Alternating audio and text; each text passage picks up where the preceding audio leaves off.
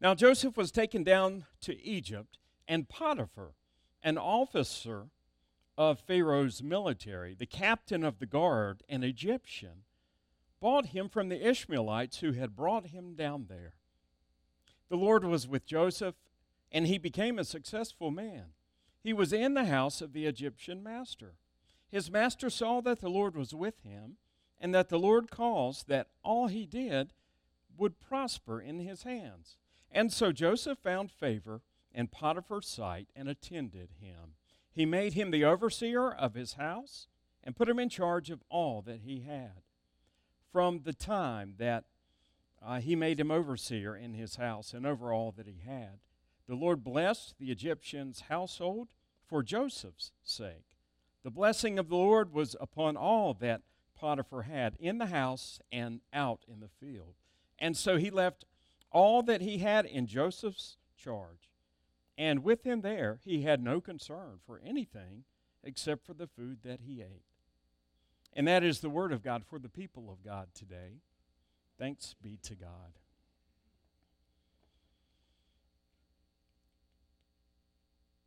Lord, speak to me that I may hear, and speak through me that we all may hear. And having heard this story of old anew today, make us not just hearers of it, but doers of it.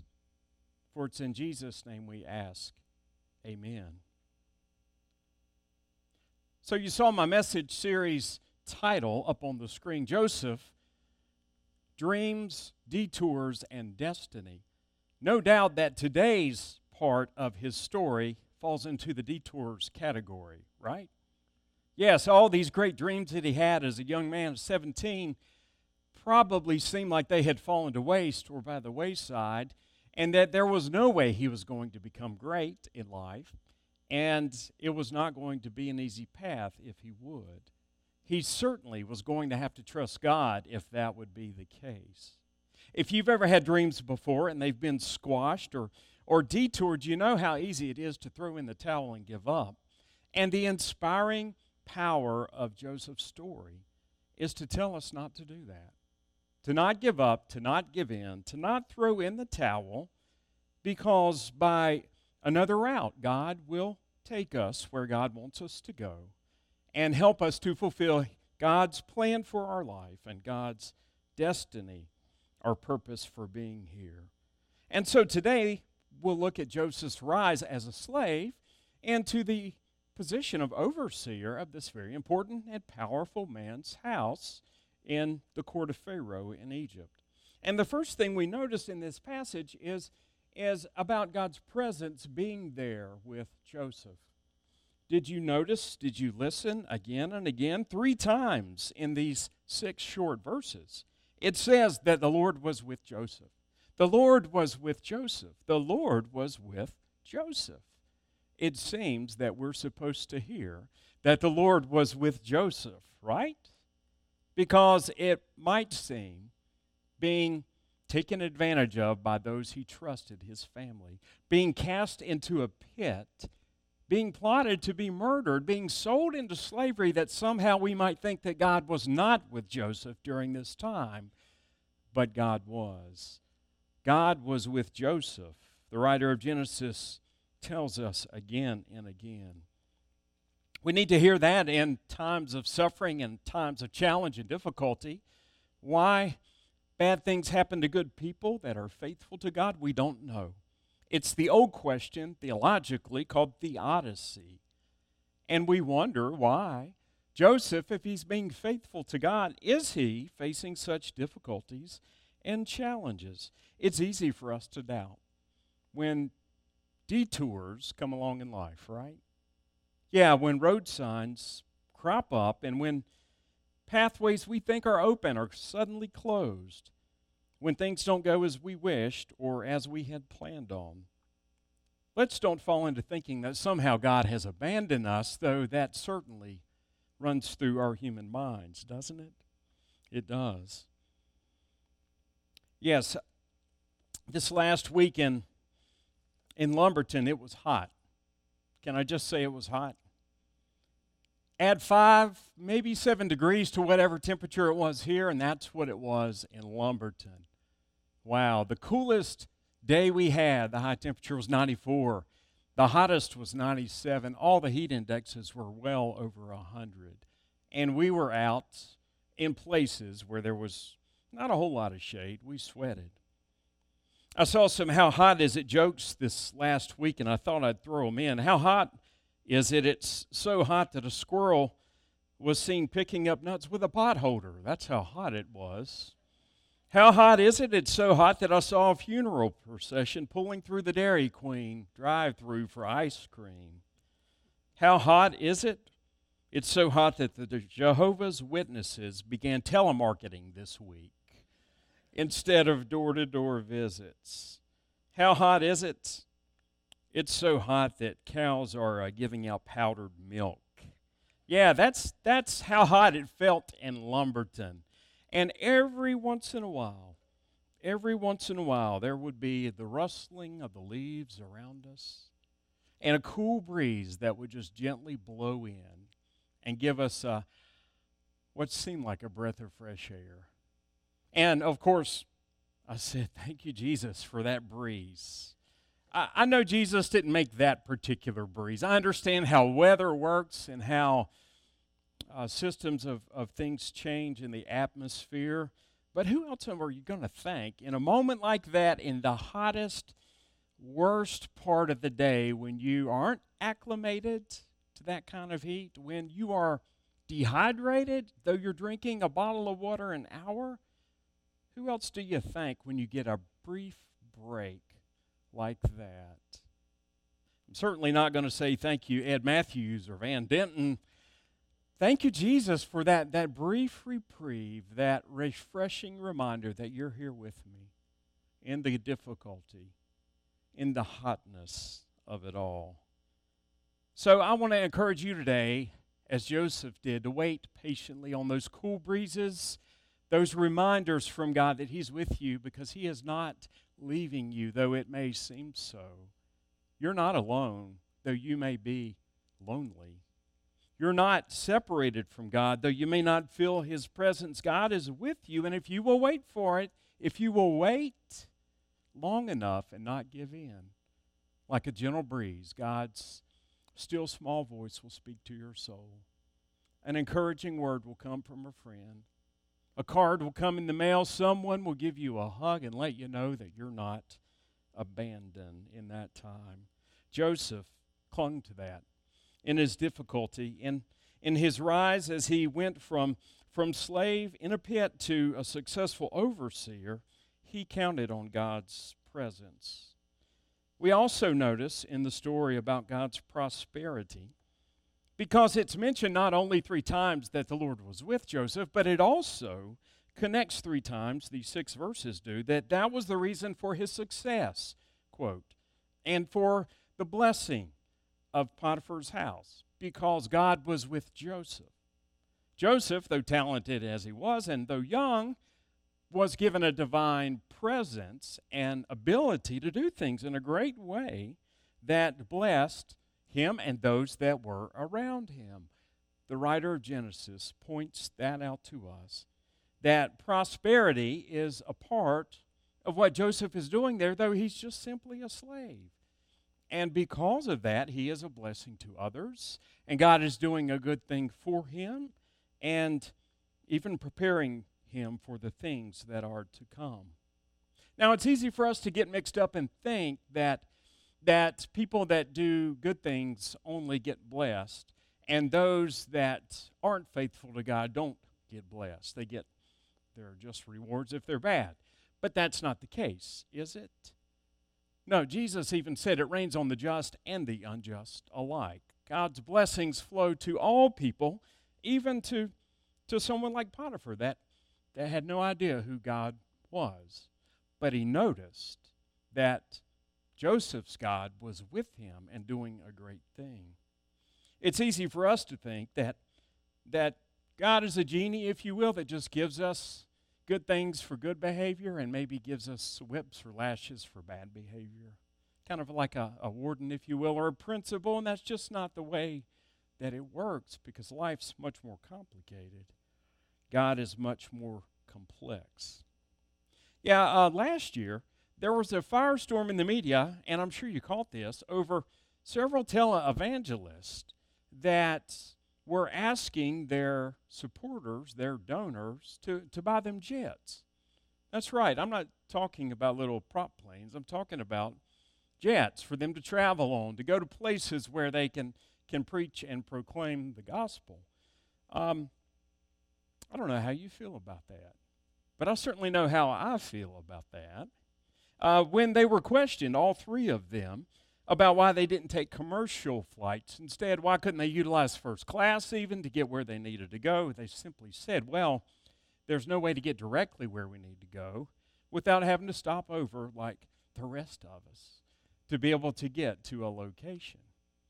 Well, the problem, especially with this, is that the jets that they were asking for were $60 million, $48 million, and then the other one's cost was undisclosed. And to make matters even worse, one of the televangelists already had 3 other jets.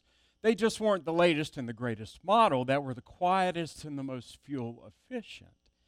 And the problem with all of this, of course, is that they preach a prosperity gospel, it's called, that says that because they are good and faithful to God, they get grandiose and marvelous things like this, or they should.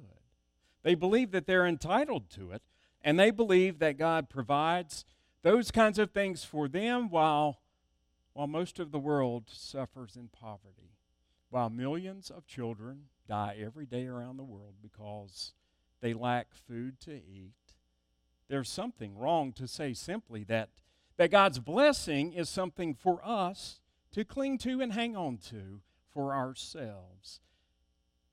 Nothing wrong with earning money and making it, but I think God has limits. And he shows us that through Joseph's story. God was not blessing Joseph so that he could be made wealthy and rich.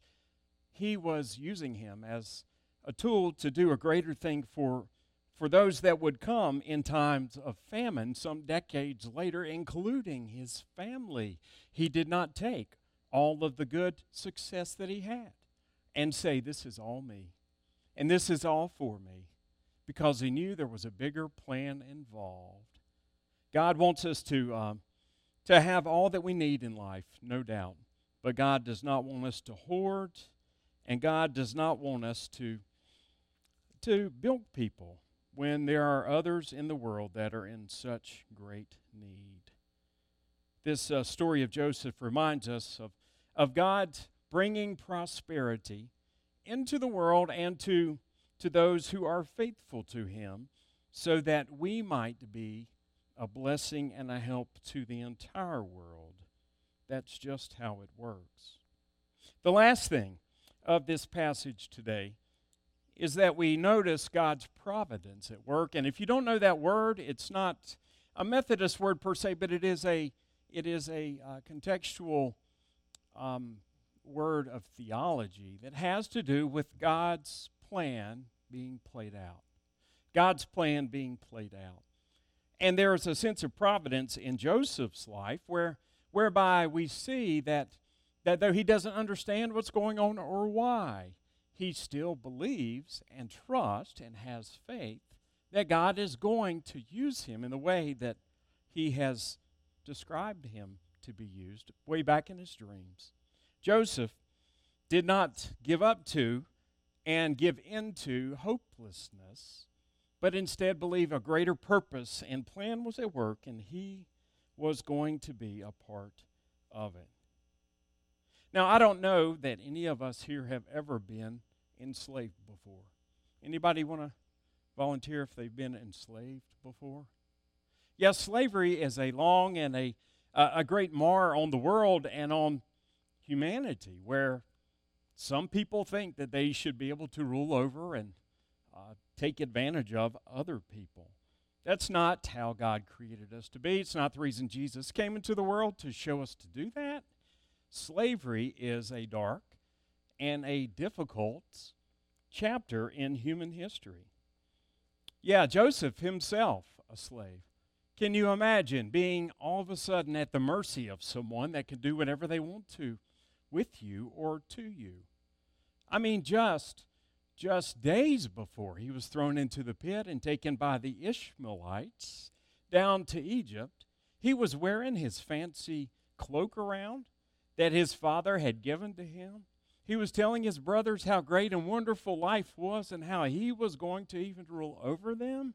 Imagine the change in attitude and the change in his heart. From going at the top of the world as a young man to the bottom of the pit of being enslaved and trapped for years to come. Years to come. Though Joseph was successful there in Potiphar's house, and though he was a blessing to him, he was still a slave. He was not the master of his own destiny. And think about how difficult and heartbreaking and how gut-wrenching and life-draining that must be. There was a movie several years back, Academy Award winner, and I watched it on video at home, 12 Years a Slave, about a man during the time before the Civil War, I believe, that was a free man in American history, living in the North, and he was entrapped by two hucksters that wanted to take advantage of his race so that they could take him down south and sell him into slavery. They tricked him up, and they did that. And he was put on a plantation. He was treated like all the other slaves. And for 12 years, he toiled. He was abused. He worried and wondered about his family back home. He was heartbroken and easily beaten down to a pulp. And yet there was something within this man that did not give up. There was something in this man that still looked for every opportunity that he could find, every possibility for him to get word back to those that knew him and his community and his family, that he was indeed a free man. And yet, again and again, detour after detour, roadblock after roadblock, he labored on as a slave. How do you keep hope in times when it just seems there's no end to the hits that keep on coming? You believe that God has a greater plan in store for you. Do you believe that about yourself? About our young folks? Do you believe that? Because it's true simply by the grace of God through Jesus Christ. He has died for us all. He has lavished us with forgiveness and grace, and He has painted for us a tremendous future. And though your season may be a difficult one right now, it may be a building season like Joseph where you're learning skills for the future or trying to figure out ways to grow in your understanding or building a reputation for yourself as God's person. Though the season might be difficult and you may feel enslaved or trapped, don't give up on God, because God's providence has not given up on you. His plan is for you to find great success in serving Him and being His person in the world. I love how in verse 5, as I close out this morning, of how Genesis points out that Joseph was being planned and prepared for the future to come. Listen to what it says. From the time that Potiphar made Joseph overseer in his house and over all that he had, the Lord blessed the Egyptian's house for Joseph's sake. The blessing of the Lord was on all that Potiphar had in his house and in the field. Now, this is an important point here that we'll see realized a few weeks down the road, because Joseph will be put in store of the possessions of Pharaoh, basically, of the storehouses of Pharaoh in times of famine. God is specifically planning and utilizing his skills and abilities and honing them and developing them for something that is to come. It seems like a hardship, and he certainly is enslaved. And yet Joseph sees that somewhere in it all, God is preparing him for a greater day. So let's don't give up too quickly, okay? Let's believe that God's plan is sufficient for our lives. Let's continue on and not lose faith. because God will bless us and use us in a powerful way if we will remain faithful to who He has called us to be as followers of His Son, Jesus Christ.